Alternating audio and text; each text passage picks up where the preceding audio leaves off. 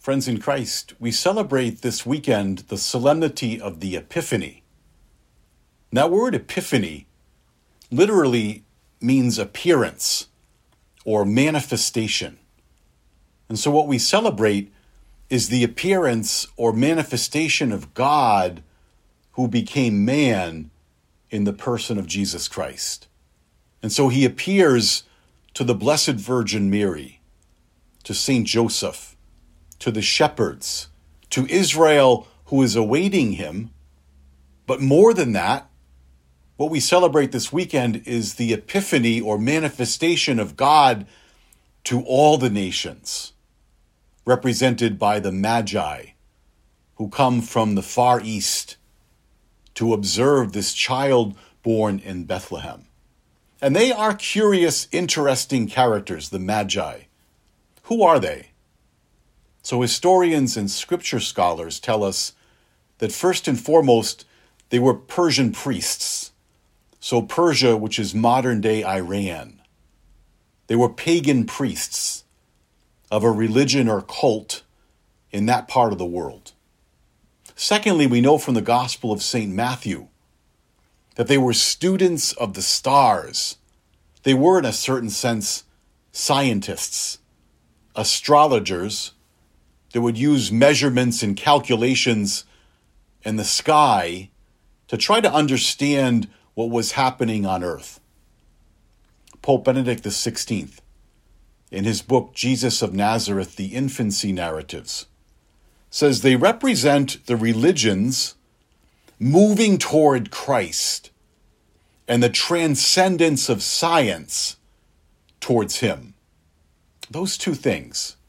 So they represent religions moving towards Christ and then the transcendence of science. An understanding of religion could rightly be summarized as the search of man for God.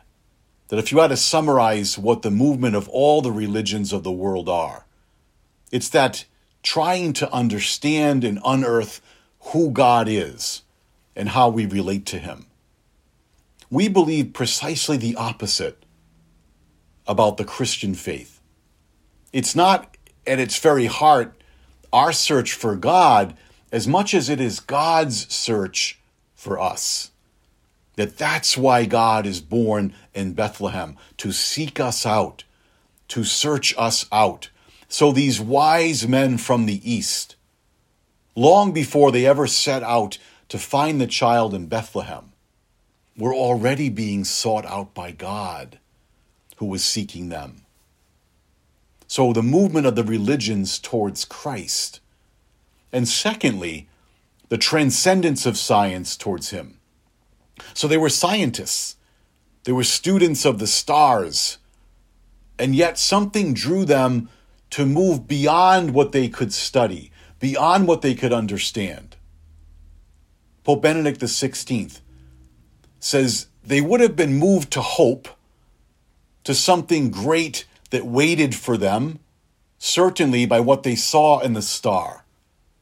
But that would not have been enough for them to set out on their journey if they hadn't also been ultimately a people of unrest, people that were on the lookout for salvation.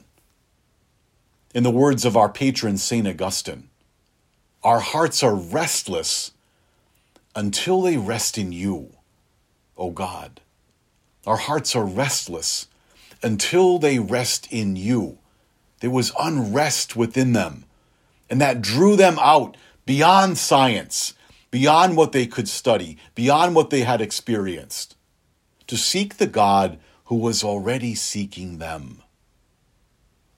Back in the 17th century, there was an incredible child prodigy who went on to do great things as an adult. He was a mathematician, a physicist, and a philosopher named Blaise Pascal.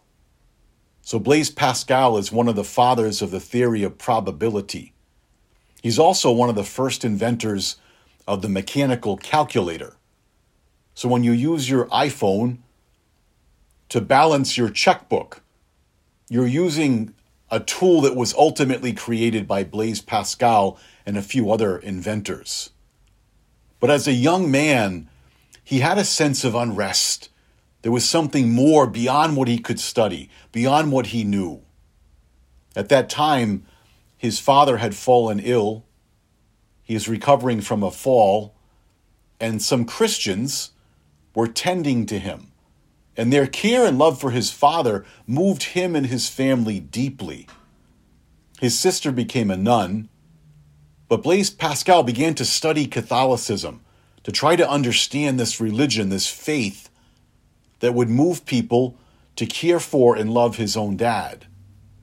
But it was an event that happened in the year 1654 that would ultimately change his life forever. And we know that, even the exact date, because he wrote it down when it happened. And he folded up that piece of paper and sewed it in his coat to always have with him. So after his death, when they searched his coat, they found stitched into it these words, this account.